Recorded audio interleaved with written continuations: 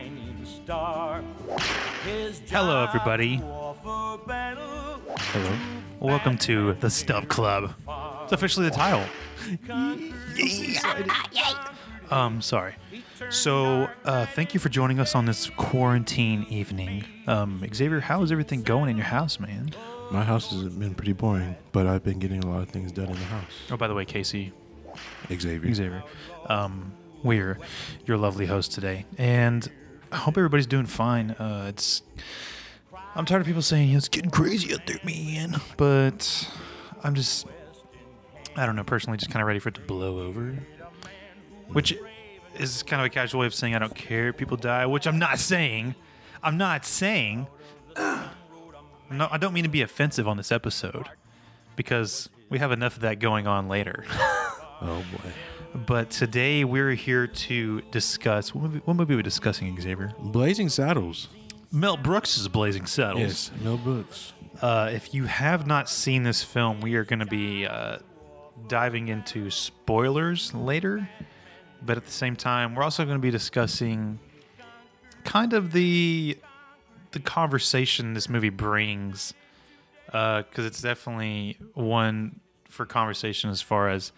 In today's world, we have we call it woke Twitter. We have cancel culture. We have social justice, whatever you want to call it.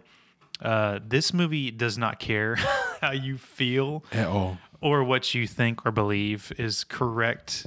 And there's a lot of things that I think this movie is really misunderstood in a lot of ways, because it's not just like it's the offensive movie, because of its use of, say, different provocative terms, and we'll talk about it later, but Blazing Saddles, Mel Brooks. A lot of people aren't going to know who Mel Brooks is, but Young Frankenstein, the producers, you've definitely seen some of his movies or heard of them at least, and one of them, I guess, since he's not our generation, but as far as comedy films go, in the 70s and 80s, I mean, he was like the guy. The Life of Brian, is that him? Wow. I know Spaceballs is. Spaceballs, yes, Spaceballs. So he's definitely in the realm of the top, one of some of the best comedy film writers and directors from Hollywood ever. But Blazing Saddles, let's talk about with you, where did you hear about that? We're 26. You're 25. I'm 26. We're 26. This movie's made in 1974. Mm-hmm. How did you hear about this movie, and when did you see it? I stumbled across this movie because my grandmother, she showed me that movie, and I was like, How old were you? I was probably 14. Really? Yeah. And I was surprised myself whenever I watched it. I was like, you like this movie? I was scared to like it. You were scared to like it? I was scared to like it because I was like, you like this movie? And then what 14 is what, 2000? That was 2000. That was early 2000s. 6? Maybe, yeah. Yeah, because in 2004, like 4th, 5th grade, yeah. Mm-hmm. But yeah, that's where I first learned it with my grandma. Well, she was like, hey, I want to show you this movie. No, we used It's got a black sheriff. No, funny thing is we used to watch westerns and everything together, and she loved like shows such as Bonanza and The Rifleman and stuff, and she loved western stuff in general. And she showed me that, and I was laughing, but after the fact, I was just worried. I was like, should I be laughing at that? But it was. You're afraid she's gonna smack you upside the head. I was afraid, but then again, why would she smack me? She showed me, Right? It set me up for failure. But Right. no. Huh. So I think I probably saw this for the first time. I want to say it was later than 14, probably more of 16, 17, 18, maybe even later. So we're looking at 2010s plus.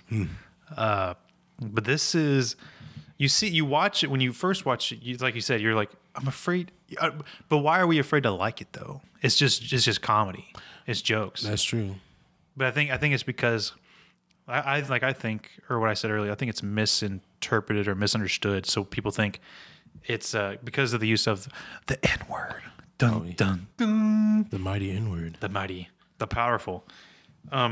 People think it's a, it's just a comedy, just using the N-word casually, or it's I don't know, it's degrading to black people. But it's not that. Mel Brooks and these are some. We're gonna throw some facts in here. Yeah. Mel Brooks made it as a parody on the Western movies because, fun fact, back in the Gap, Western movies weren't a joke.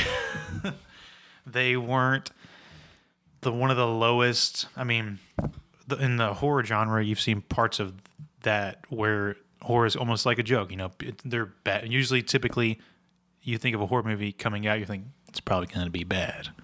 Oh, well, yeah, especially nowadays. But back then, that's all they were popping out is westerns, or you know, a centralized urban western where it's not technically in the countryside desert, but you still got someone who is the cowboy, who still is the Lone Ranger sheriff of the powerful almighty. But Mel Brooks made this movie as a parody on the western because, and he talks about this in an interview, which I will be linking down in this episode because it's a fantastic interview, his commentary on the film. He talks about the white savior, like in the westerns, always being the one to save the day, and there's never a black dude around, and he was pretty sure if a black dude showed up, nobody really would like him, and so he decided to make a parody on the western genre, saying, "No, I'm pretty sure not all of them are great heroes. Some of them are probably assholes behind closed doors." And that's what this movie is about. It's not about just a black sheriff and white people using the N-word for comedy. It's actually a stab at white people, which is, I think, is funny. And he also talks about how when the film was released, he got more he said he got a few complaints from black people, you know, which is okay, which is normal, which is okay, understandable. Yes. But he said most of his complaints were from white people trying to tell him he shouldn't be using the N-word. Most of the black people thought it were hilarious. That's in 1974. I don't think it's ever the problem with the word. It's the problem with that people take it to heart personally. It's the intent. Yeah. But it's like, why would you worry about that? Yeah. So this movie, the setup is just really funny. It's just a typical white male prospect. Right from the get-go. With all the big money in the Western. He has all the money. And all the black people are rich in the Western movies. He's building a railroad. There's some quicksand. We need to turn it that direction. There's a Rock Ridge town. And, how are we going to get all those people to comply to put a railroad in the middle of their town? They're not. I got an idea. What if we send a black dude as the new sheriff? And it'll self-destruct itself. And that was the goal. That's the whole plot of the movie right there. Pretty much. And then Cleveland Little. But then it's quite a good movie throughout, and it takes a turn towards the end. Right. So this is some of the facts that I learned when I did a little bit of the research. Before we dive into the movie itself, the working title for this film was Tex X. So Malcolm X. Oh boy. Tex X. I thought that was pretty funny.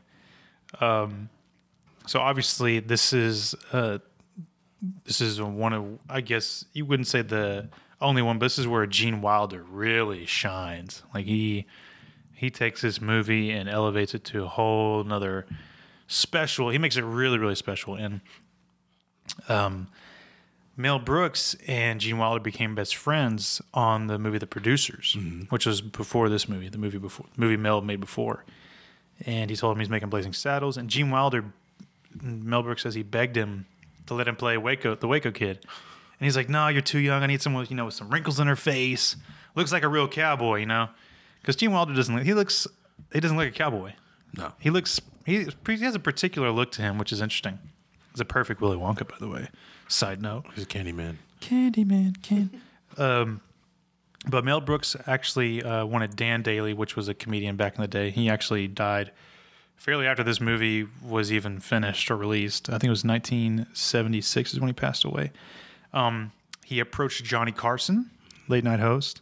Johnny Carson declined, which I thought Johnny Carson would be very interesting. Imagine, I don't know, what would be the equivalent of a Western today? Like maybe a superhero movie or action movie, and be like, "Hey, David Letterman, we want you in Black Panther 2. I don't know, just..." You know what I'm saying? "Hey, Jay Leno, do you want to be the villain for Suicide Squad 2? We use Conan. Conan? Hey Conan, do you want to be in Seth He could be Rogen's the new? Riddler. The Riddler is, dude. That's actually not a bad. Conan O'Brien is the Riddler. I can see him doing his little dance that he does on his. Them wonky long legs. Johnny Carson declined, and he actually asked John Wayne himself. They had dinner, and he says that he told John Wayne about it, and John Wayne said, I'll tell you what, give me the script, which is back then, it was like an outline. He said it was only like 40 pages or something. He said he gave it to John Wayne. He's like, we'll meet back here tomorrow, and I'll give you an answer. He said he read it. Next day, they came back. They had lunch or dinner or whatever. And John Wayne said, that was hilarious. I laughed so much. I love it, but I can't do this. And Mel Brooks says, the quote he says from John Wayne was, I can't do this. It's too dirty. I'm John Wayne. Which I'm glad John Wayne did not play Waco the Kid, because that'd have been too obvious. Like, that's almost like you're making like the way back movie with Ben Affleck come out. It's as if some all-star NBA college athlete or whatever from Duke played one of the kids or something. It's just too on the nose, you know. But it would have taken away the parody element, because John Wayne's the Western cowboy, serious type that always wins. Yes, from what I understand. Funny, I have never actually seen a John Wayne film in my life. they're actually pretty good. Really? Mm-hmm. Side note there. But Johnny Carson, John Wayne, I thought that was super interesting.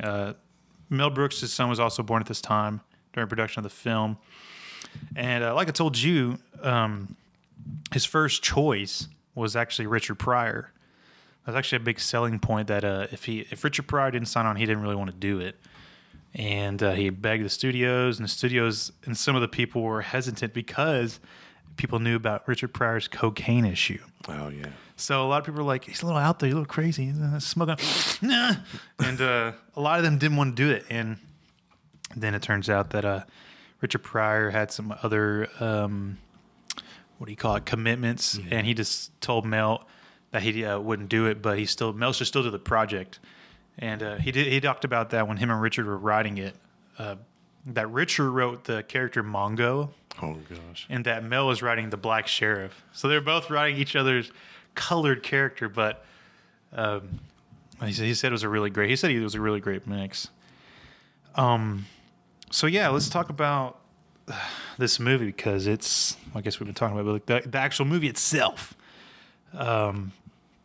Because it starts out, you got the Blazing Saddles theme song per the beginning of this episode. And we see that scene where he's there. The N-word's the first used in like the first like 2-3 minutes, where they're talking about, well, we need to get them. What were they doing? They were of course building the railroad. Yeah. But he's just like, you know what? Actually, it opens up with him basically walking up to them and telling them, well, you guys all out here lollygagging around? You know, like basically parroting what somebody would say in that time to a bunch of minorities that have immigrated. And then he said, basically pulls up saying, oh, well, we found some quicksand up the railroad tracks. Why don't we send over a couple of niggers? And that's when they're on the little trolley thing and they go down. And he tries to basically play it off like he's not black. Yeah. And then he says, sing us a song. Oh, yeah. And then his name Tex. His name is Tex. Yeah. And they proceed to tell him to sing us a good old nigger work song. A nigger work song. And he busts out this, you know, the champagne. Yeah. Full on like country song that you would never think that somebody would, like, no colored person would sing. No, they were singing some like bluesy jazz. But they wanted them to sing something more stereotypical. Some work slave song. Some work slave. On the roll again. On the roll again. Right from that little, I ain't got no champagne, or whatever he says, ooh, and they do a little falsetto in the back. A little, I loved it. From there, I was like, I think I'm gonna like this movie. It's very creative. Like, you know, people were thinking, oh, they're gonna go straight for the old like ragtime black people singing Negro spirituals. Yeah, but they went straight for, you know, straight for white people right then and there. Yeah, and they're like, bam, okay. No, I think what makes the movie a lot is that interjecting of Well, you'll have stuff like that, like where they're singing music that really wasn't back in because the movie's based in 1874, so they don't get no blues, jazz like that. They don't have or later in far later than the movie when you have. Excuse me, you have like German soldiers, like signing up to destroy Red Rock or Rock Ridge, those kind of things. So yes, they devise the plan. They're going to send a black sheriff, and one of my favorite scenes is when the ringing the bell. Everybody's getting ready to welcome the new sheriff, and he's riding in the background. He's coming, and somebody's looking through a telescope. And he's like, what does he say? The sheriff. He's like, the sheriff. Is he coming? He's like, the sheriff's coming. The sheriff is near. It's like, no, god dang it, damn flame it. And the bell's ringing. Ding. It's that part right there is such a classic. And, once he comes around the corner, everybody sees him. Everything just goes dead silent. Yeah. That's so funny. And the sign like folds up. Oh yeah, and he walks over, just like unfolds it back.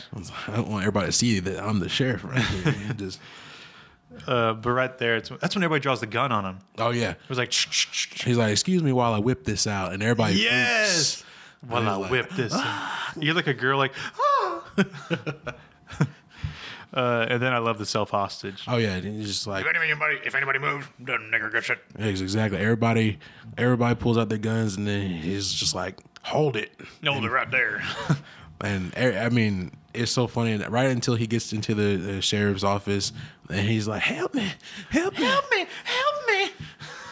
And then he closes the door. He's like, oh baby, you're so talented. Yeah. And they are so dumb. Like right there, we know white people in this Western movie always playing the same people. They're dumb. Because they're expecting something. They're expecting a stereotype, and it's not. It's just a person. It's not. But I mean, like that whole thing leading up to that. You're thinking, were people actually really that stupid? Probably. Could they pass for that back in the day like that? But they probably could have. You never know. And that's the first time he breaks the fourth wall. Yes. He looks at the camera. He's like, and they are so dumb. That's like the first fourth wall breaking. Man, I have so many things written down. But yeah, I love that. And then let me see what I have. So then that happens. Is it the first time? Is that where we meet Gene Wilder? It's after that because they're sitting there and he's hanging up wanted posters. Upside. Oh yeah. And then he hears him crash, and it's just there's Gene just dangling down upside down. Yeah, he says, "Are we awake?" And he opens his eyes and says, "Are we black?" Yes, we are. I love that line. Are we black? Yes, we are. I have written down. I'm sorry, I can't think. I have Grandma getting punched. Oh yeah, there was a brawl. Remind me again. Yeah, that's after. I just watched this yesterday and to finish it today. No, that's after the fact. Like after the meeting, them meeting first in the governor's office and everything, and then he meets up with Headley, and they're talking about working up a number 6 on him. Yes. And then everything just like it pains in with like this music. And I'm saying like the town is great, hyping up the town pretty much. And the next thing you know, all these marauders come riding in and beating up everybody. That's what it was. Yeah, I wrote down. That's where I wrote Grandma. Somebody was holding Grandma's arms behind her. Then some guy was punching her in the stomach. Yeah, 2 guys were holding the grandma, and there's a guy just letting her have it. And she sits there, and she's like, have you ever seen so much cruelty? And just goes right back to getting beaten up again. Just does not skip a beat. It's funny. It's great. And so then that's when I think after that was when the governor scene happened with Mel Brooks. Yeah. Oh, that was. I have it written afterwards. So I think it's afterwards. I believe it is afterwards. Yeah, Headley and Mel Brooks or Gov, which I love him in this. But he also plays the. He's almost a parody, but politicians are so stupid and dumb that he plays the dumb politician with his eyes crossed. And he's like, Hey, bunny. He's looking at the lady's breast. How you doing? Good morning. But it's so genius how he put that in there. He's parodying him, acting like one, but he's also got the advisor that's just leading them in. All right, now sign here. And he's just moving his arms around the paper, signing it. All right, what's next? What next? Anything else? Anybody else? And then you got the paddle with the ball thing. He's like, these things don't work. They're nothing. But I love how they keep going back to the person people are hungry. Mister, we have another room. We have room at 3 p.m. And at first it's a man in a wheelchair getting hung. Yes. And then it's a man in a horse getting hung at the same time. But I love that you never see it. It's just like you just hear the sound of the hanging. And he's like, I think we have room on Monday if you want to bring him down. Because they're planning on hanging the sheriff. Exactly. Because they're going to pin him for I forgot exactly what they're going to pin him for. It is basically pin him for hitting Taggart. Yes. Yeah. So they're going to, yeah. But I love the horse and man, which is the noose around the neck and then just, all right, I'll see you Monday. Thank you. Thank you, mister. There's but I guess Taggart was pretty funny too, because after that you hear the hanging of the horse and he just like jumps to him and just like, oh, shh, it's okay. It's only just a horse and a man being hung out there. And then after that is when I don't know I wrote this down. I can't remember. So the problem is there's so many good little lines and moments. Oh yeah. That there's so many to remember that when you rewatch it, you'll forget one and you'll laugh because it's just so good. The movie is so good that you'll enjoy it again and again and again. But he just sneaks them in. They're pretty quick too. I wrote down cattle getting raped. Somebody said something about cattle getting raped. He did. Do you remember that? Yeah, it was at the church scene. The church scene is because that's when everybody's. That's what, right after they all get attacked and they're in there talking to each other. And he said, children stampeded and cattle raped. Cattle raped. And then they're also making fun of people in church and the people that are just not thinking and using their brain and just being logical. And then I wrote down everybody being right about being right. Well, I agree with he's right, but we need to stand up and blah blah blah. And some people probably wouldn't even notice that. Like, it's kind of funny because it goes back to everybody's got the same last name. Yes, they're all like basically related to each other. It's kind of it's so funny. That's a good scene. Then the harumph. Oh yeah, and with the Gov scene back with Henley or Headley. Yeah. It's Headley. It's Headley. I didn't get a harumph out of you. I'm going to kick your ass. Oh, man. So then kind of goes on. Black Sheriff has a Gucci saddlebag, by the way. I love that. Oh, man. So many notes. Excuse me. I wrote this down because I thought this was very interesting in how Mel Brooks approaches his comedy writing. He said, when actors play it straight and a situation is absurd, that's when you get comedy. So you have these characters who are playing it straight as far as, it reminds me a lot of The Office, whereas take Michael Scott, for example. He plays it straight as he genuinely believes and thinks and believes what he says. Yes. So when he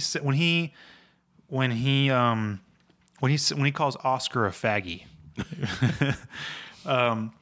he's just joking. He's being genuine because Oscar is his friend and he likes Oscar as a friend, but he doesn't realize the mistake he's making when he says it out loud because it's not a nice term and the situation is absurd. But because he's so genuine and he comes across as genuine, plus Steve Carell's a great actor.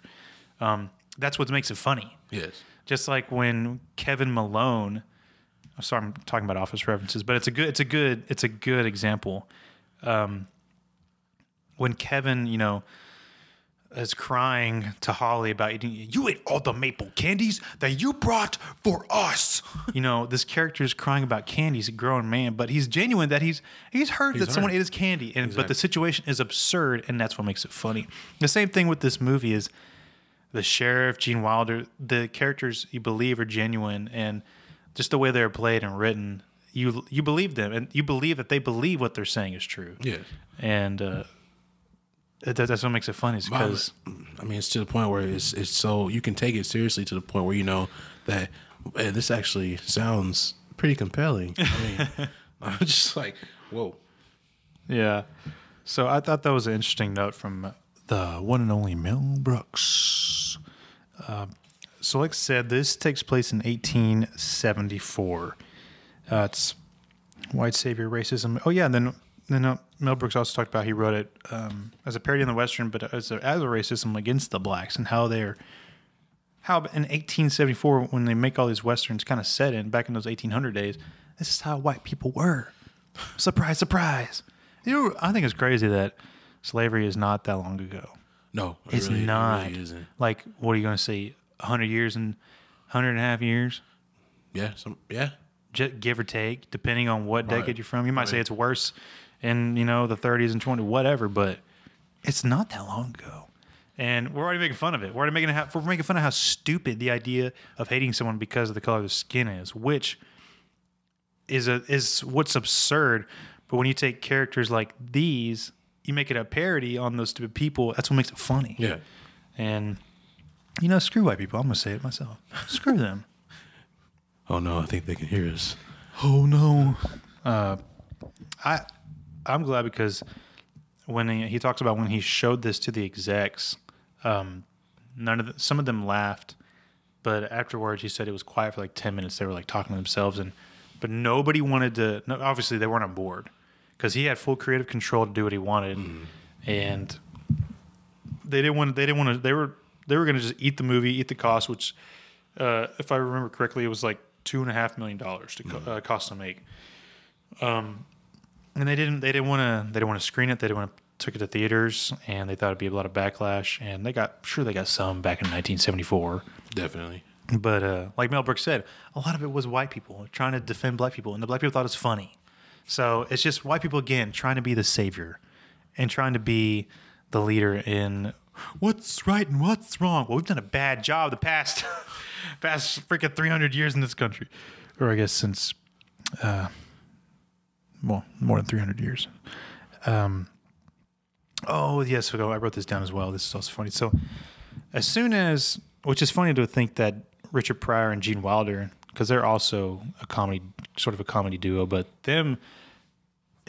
Cleveland Little does a fantastic job as a sheriff. I mean, Richard Pryor would have been different, probably a little more raunchier, maybe. Because I can just imagine Richard Pryor being louder. He would have a little bit more over the top. A little more over the top, and I think this movie already has so much over the top that when Cleveland Little is super relaxed and kind of laid back as a sheriff, he's not. I think it helps just balance the movie a little bit. But I mean, it kind of brings in the whole, black vibe. Black dude vibe. He's sitting there just like playing it cool. Sitting back and just like, well, here it is. Watching the white people do stupid shit. Watching them do stuff, and but I mean, he's tried it. He did really good, and I feel like it was more himself. He could sit there and just play it cool and say out his lines, and then he's done. Yeah, that's what Mel said was after Richard Pryor passed, they did like 20 other auditions. And once Cleveland Little did it, when they saw how cool and relaxed he was, they liked it and they said, "This is the guy." So it's interesting that's what attracted them at the beginning, and I think that's what works really well for the character because he could be the over the top black guy, or over the top like Richard Pryor. I think would have been, he could. And be loud and yell at the townspeople for being so dumb and racist. But then I think it would have taken away some of the comedy and kind of suppressed it a little bit. Probably. But I wrote this down because this is one of my favorite lines as well. Gene Wilder, the Waco Kid says, "What do you do for fun?" And the sheriff says, "Screw and play chess." Or no. I'm sorry. The sheriff asked the Waco Kid, "What do you do for fun?" Gene Wilder says, "Screw and play chess." He goes, "Let's play chess." Let's play chess. That's a great line. And that's that. In that, what, 3 exchanges, 15, 20 words maybe, and that's comedy. Like that was, let's play chess. Well, I mean, this is right off the bat. You're just like, you're thinking about it, and you're like, at first you don't think about it because you're like, wait, what did he mean by that? Oh, and you see his facial expression change. Like, oh, okay.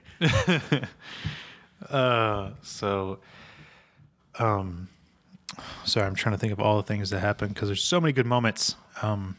Grandma telling him to up yours. Yeah, because they were talking in the office, and then he said he tried to go out and introduce himself. Yeah, and it's like, you're not going to be able to get into these people's heads. Yes, that's right. And he's like, no, you just have to assert yourself. She said, "Up yours, nigger." And then later is when she brings him a pie. Oh, She's yeah. knocking on the thing. This is after the it didn't go very well in the townspeople, and they're still not accepting him. So she brings him a pie. He closes the window. He's talking to the Waco kid, and she knocks again. And she's like, "Oh, by the way, don't tell anybody I was here." Exactly. It's like you still don't get it. It's still pretty shady, but all right, I'll take the pie. And this is when the plan behind the scenes, the Headley. Headley. I don't know why the name's so hard to remember. It's Headley. He is devising a plan to, obviously, are devising a plan to take Rock Ridge. And Mongo comes to town. Oh, yeah. And he punches a horse, which was another note from the execs that they didn't like that he punched the horse, which Oh, yeah. I don't think was real. It looked like the horse was trained, obviously. Probably. But it is funny. Like, he doesn't punch the man off the horse or pull him. He punches the horse in the face. Well, I love the entrance of Mongo into the whole city. But like him in general into the movie, he's by himself, isolated from everybody else. Yeah. And he's got beans, eating a big old ladle of beans. Yeah. But he's eating everything. And then he gives him that cigar and he just like puts his whole head into the fire. Yes. And that's the, I think I already passed that, but I need to go back. That was another big thing, was the big farting bean scene. Oh. The execs didn't like that because farting was, overused, it was childish, or yeah. it's easy, but for whatever reason, farting is funny. I mean, especially something like that, though. It's relatable. Yes. And that's what Mel Brooks said. He's like, if all these cowboys in these damn westerns were eating beans and drinking coffee, they would not be nice to be around. Mm-mm. And so that was another joke on the westerns. It's like, y'all aren't being very realistic. But that's realistic, though. I mean, you already know you're eating a bunch of beans and bread. You're gonna be doing something. Yeah. And I read that they actually turned it up, so it's not like a regular fart sound you would hear in a movie as far as the volume of it. They turn it up really loud to like Just that's why it's so loud, like. And I'll insert a clip here.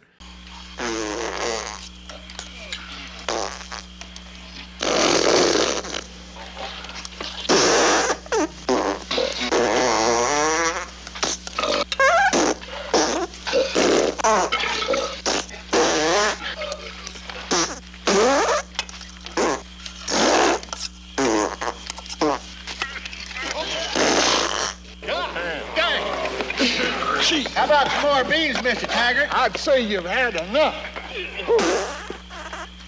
And that, it's just funny.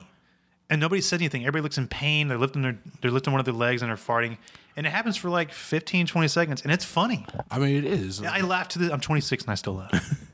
It's like, well, how about some more beans, Mr. Taggart? I'd say you had enough. It's a great scene, but they wanted that cut. And I think I read also that in the UK, they didn't cut the noise out, but they muted the farts for their television. That's weird. Isn't it? What, you would go out your way just to do that for that scene? To cut it for TV. To That doesn't make sense. But Mongo, yes, I love his interest into the city, and then he goes into the bar where everybody's at. yeah. And everybody's like, never mind that shit. Here comes Mongo. And he just busts through the door, takes the doors off the hinge. Yeah. And then it just pains back to the sheriff. That was so funny. I love it. I have written down Lily Von Stoops. Oh, yeah. So this is when she has her scene. She's a German, I think. Yeah. I think I remember. German. She's singing her song, "I'm Tired." She's very tired, and all the men are obviously hooting, hollering after her. She got her big cahoots sticking out and trying to show all the boys, but she's tired. The song is great. Oh, yeah. I I'm mean, tired. basically what everybody that would do work in like one of those houses would want to say, but they couldn't. Yeah, and but the goal is from Hidley. It's funny because he corrects people his name in the movie. Oh, yeah. And I still get it wrong. Headley. Their little meeting when everybody's like, "Oh God, please let me touch you," and he's like, "Let me just breathe on me." But their plan is to lure the sheriff in and catch him red-handed, and the sheriff and Waco Kid are watching. She does the little act, and she leaves, and somebody gives the sheriff a note, and it says, "I'd like you to join me in the dressing room." Yeah. And he reads dressing room Just like how she just talks. like she talks. So even that, just those little things like that, I love. So I love that scene where he meets her. He's playing it real cool again. The cool sheriff, the cool black man, and she turns the lights off. They get it on. She's playing around, and she likes it. Yeah, you just hear the. So is it true what they say about you people? Yeah. And you just hear. I think she goes, "It's true. Yeah, it's true. It's true." And so Lily Von Stoop has a good time, and I guess the next morning, possibly, Pretty much, yeah. She's all over him. She doesn't want him to leave. She can't live without him. And Stitzengloben. It's great because, again, that would never happen in the Western. But the white dude can sleep with the white girl. Oh yeah. And of course you can be all over him. But a black man? Is it true? It won't happen. It won't happen. Not here. But on Blazing Saddles, it does. But upon his exit, he played it cool again. He's Yeah. just like, Avita baby. I'll be the same, baby. So he's got to go. He had a nice time, I'm sure. And this is when things ramp up and the plot thickens.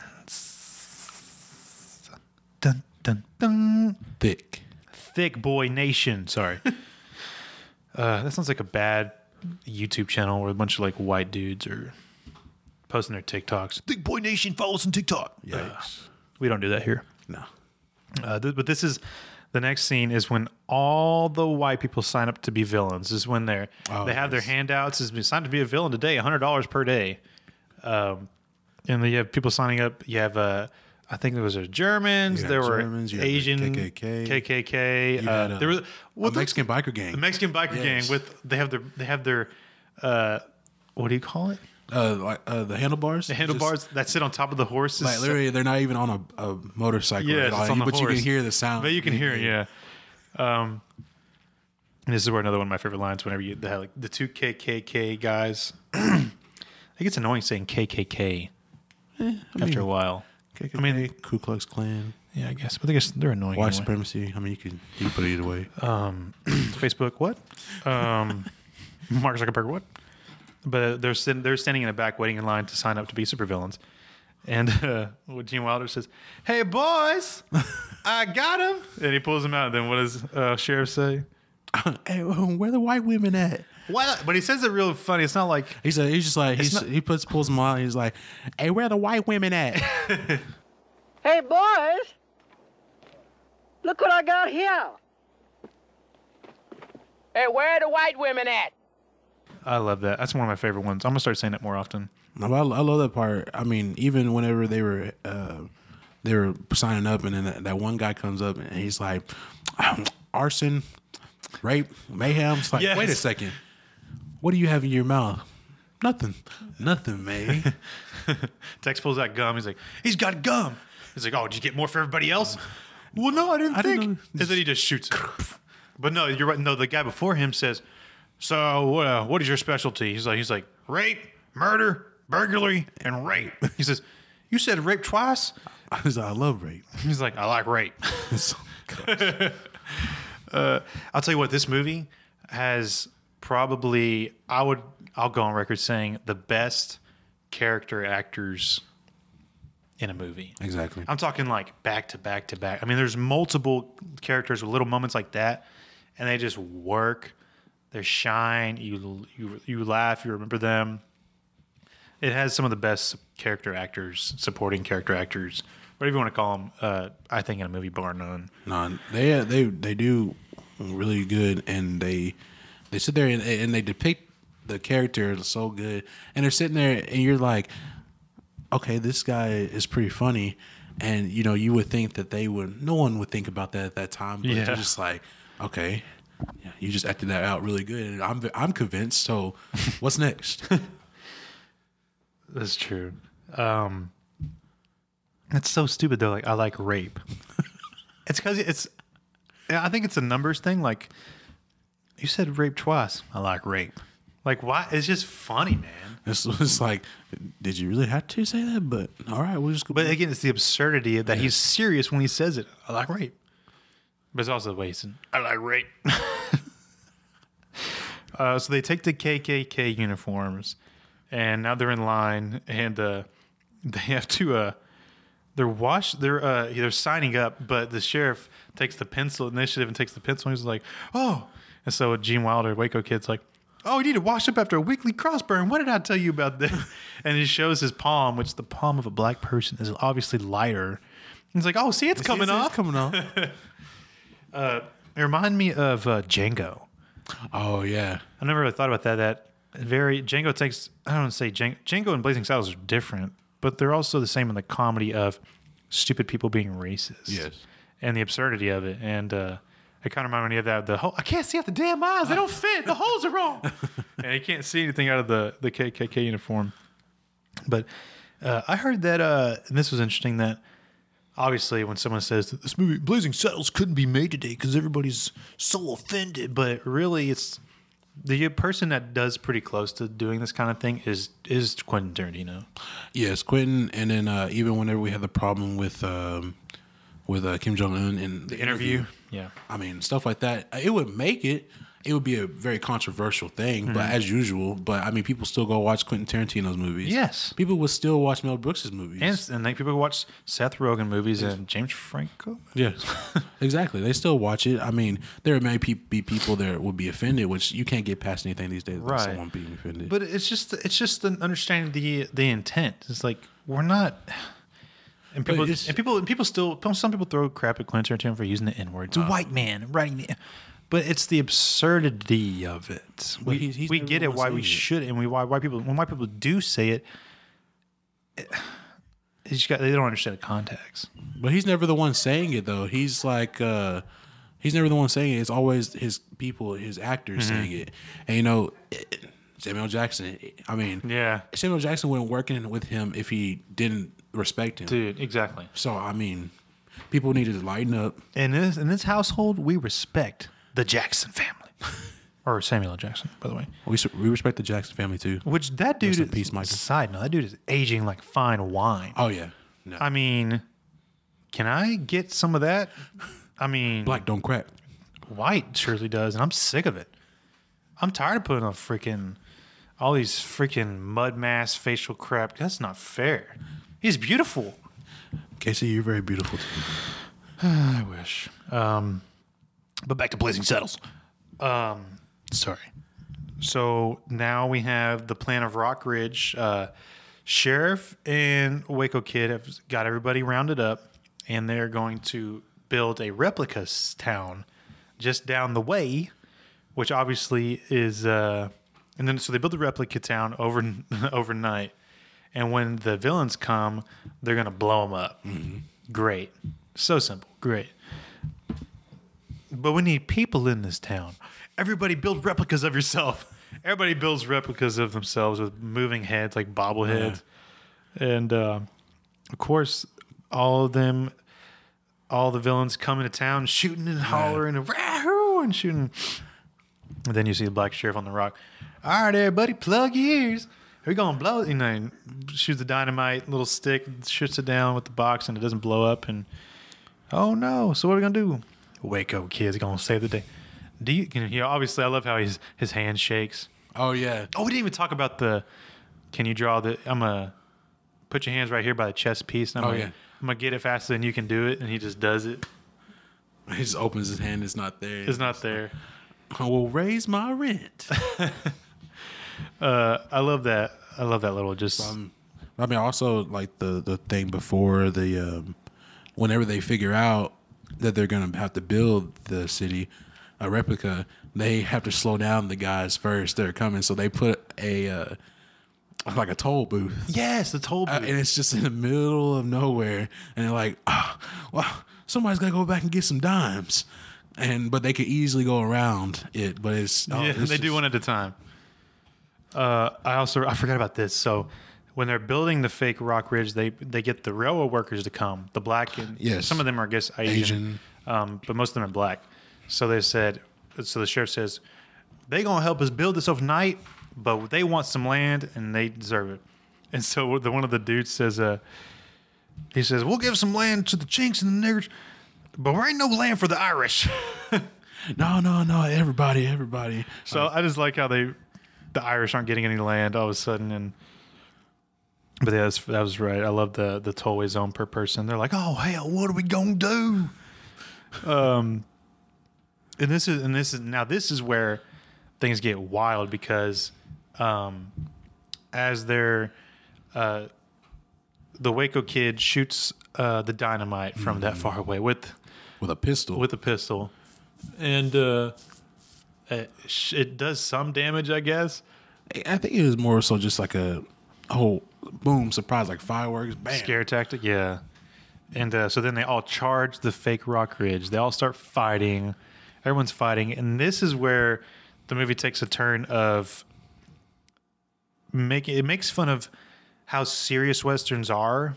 So it's zooming out, and then you see it's on a Warner Brothers lot, and then it's turning and seeing lost, like little big, huge Warner Brothers warehouses where they're filming other movies. It's basically making fun of westerns, taking themselves so seriously. And Mel Brooks saying, "This is a movie. Your westerns are movies. Quit being so serious all the time." Making fun of Hollywood. Yes. Going, this is a movie, and y'all are.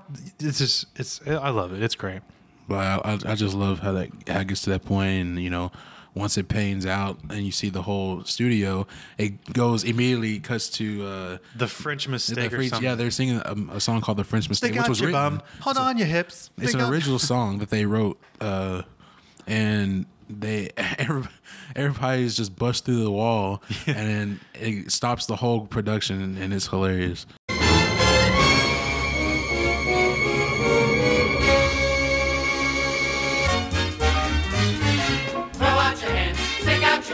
Hands on your hips, give them a push. You'll be surprised you're doing the French Mistake. Voila! All right, cut!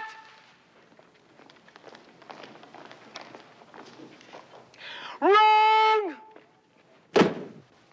Okay, just watch me. It's so simple, you sissy Marys. Give me the playback and watch me fang it. Throw out your hands, stick out your tush, hands on your hips, give them a push. You'll be surprised you're doing the French Mistake. Voila! Shit. Have you got it? Yes. Sounds like steam escaping. Action! Okay. Oh, wait till I get out. Okay. Playback! Throw out your hands, stick out your tush, hands on your hips, give them a push.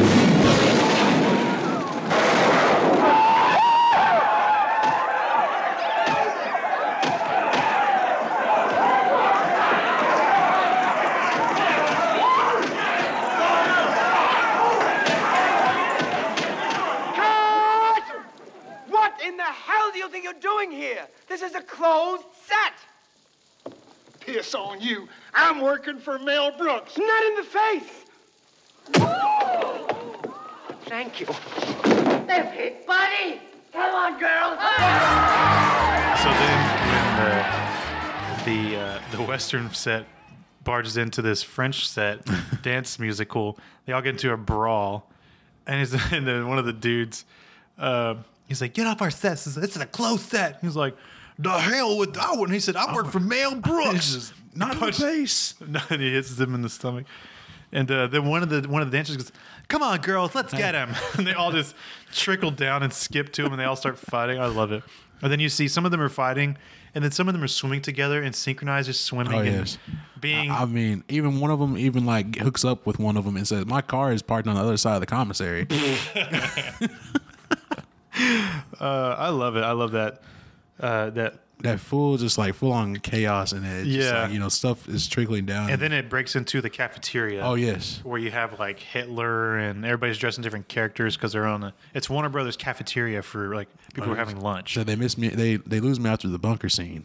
Yeah, they lose me after the bunker scene. But I mean, like, everybody's like sitting there fighting in there, and then it's still like everything is still going on like it's supposed to. Even the lunch lady he slides on there, and everything on him she counts as ringing it up. Yeah. And then there's a pie fight. Oh yeah, the pie There's a fight. random nowhere pie fight. Everybody has pies in the face, and But what was it? then you have the tourist walking by. And she's like, "And here's the Warner Brothers They cafeteria." all come back. They're all covered in They pie. go in, they come out, they're all covered in pies. And then same thing with Headley. He goes into he comes out the bathroom, Yes. looks around, he's like, "Ooh," and walks back in, comes out with pie all over his face. yeah. Then then we go to everybody's out of the cafeteria, running out of the Warner Brothers lot into the streets, still kind of fighting, running from each other.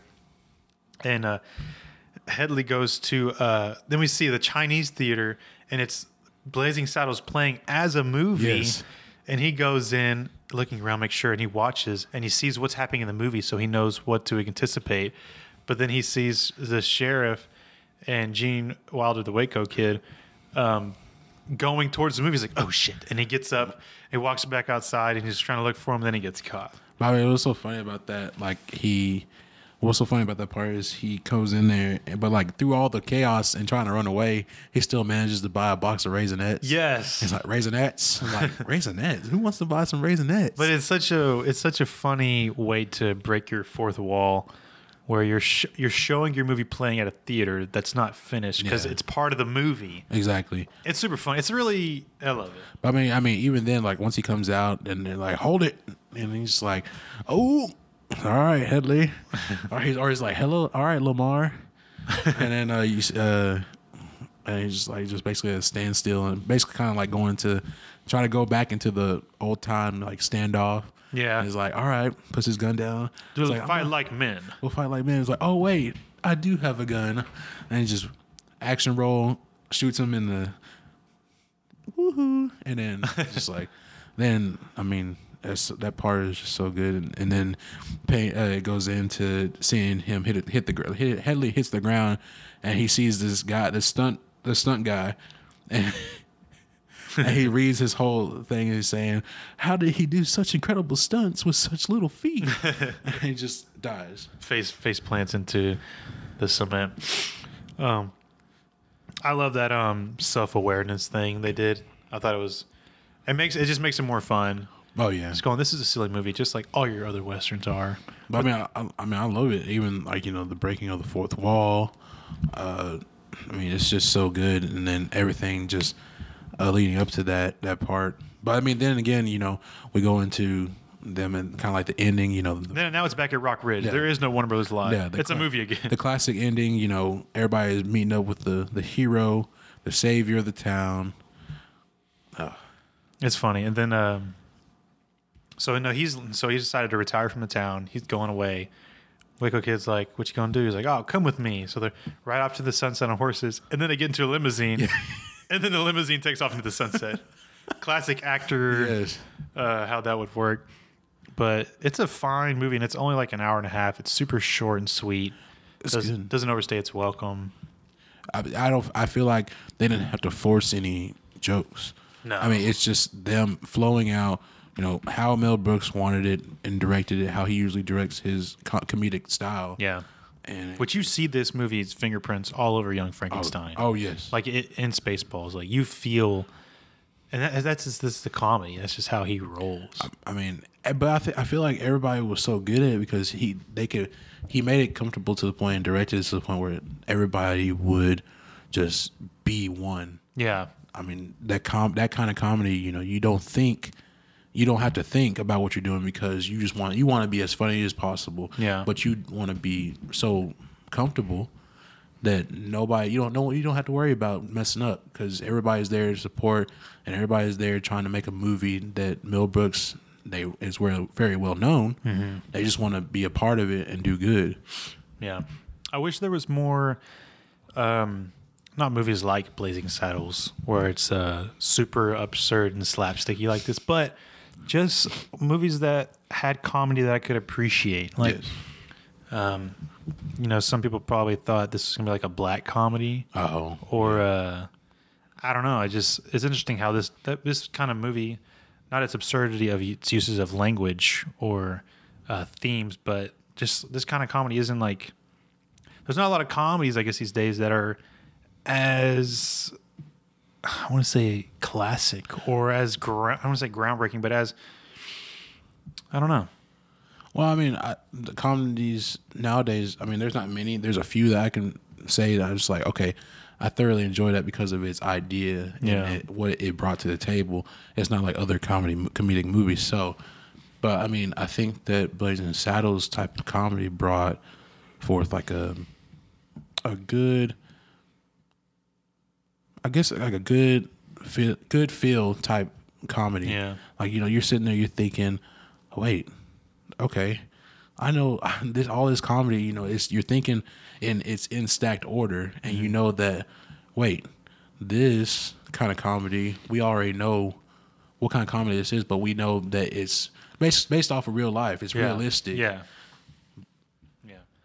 I think it's great. I mean, and I'll tell everybody, again, go check out the interview I have in the link and watch the commentary if you have the Blu-ray. It's fantastic.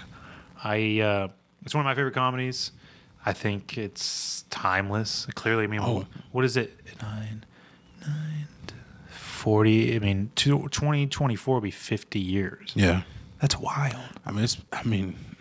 It's pretty good, and you know, it's aged really well. Yeah. And Oh, absolutely. I think more people know about it these days. And It's on Netflix, right? Yeah. It was. I know that we played it at our theater too. Yeah. Not so long ago. So everybody knows it's a cult classic. Yeah. And you can keep going back to it. You know, keep having a laugh. I'm gonna definitely show my kids. Oh, it. absolutely. I mean, especially when they get old enough to understand. I'm just like, hey, I want to show you what your father likes, Yeah. or what he likes. Yeah. I guess movies that have are based around a conversation such as white people being racist, or poor people and rich people like Parasite, like the lower classes, or Get Out is another example of where you have white people in the racism and the black people, that kind of conversation. I don't know. It's just, dude, I hope it just never. I hope they never. Not that people can cancel it, but I just hope people appreciate it and understand its uniqueness and why I think it's important, because it's just comedy, man. You can't not make it something funny. Like when we made our joke about Kobe Bryant. Oh, yeah. It wasn't even a mean-spirited joke. No, it wasn't. I saw worse. I saw way worse on the internet. Oh, yeah. But once people try to take the power out of comedy, which they can't, comedians won't let them ever. You take away the use of what people can say and can't, and I'll be damned if that doesn't happen with me. But I mean, people try to take the comedy out of it, but it's kind of like sucking the soul out of the creativity that someone put their heart and soul into. And you can't take comedy away when actually a good majority of people think it's funny. Right. I just can't imagine going to see this movie back in the day. Of course, it was a different world, and I probably would have been different. I definitely would have been a different person depending on who raised me and where I was. But being a white person, seeing that and being mad, like that's so silly. Well, why? But I mean, it's just like how people get mad, like white people get mad at certain things that black people say nowadays. But even then, the black people don't accept their anger. Yeah. So I mean, it's really rough. Okay, so when the last time I saw a white dude pretend to be a black dude was Rob Downey Jr. in Tropic Thunder, but that was a little unique situation. That was funny. But when I see a black person do an impersonation of their like white dude voice, for some reason, dude, I think it's hilarious. I mean, it's funny, dude. Nah, they're so. I don't know.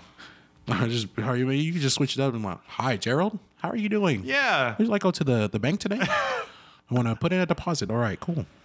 Can I would like to buy my mom some flowers and from Kroger. It's just caviar, you say? Oh, I love it. I don't know. I just wish I'm just over white people. Let's cancel them. Let's cancel them right here.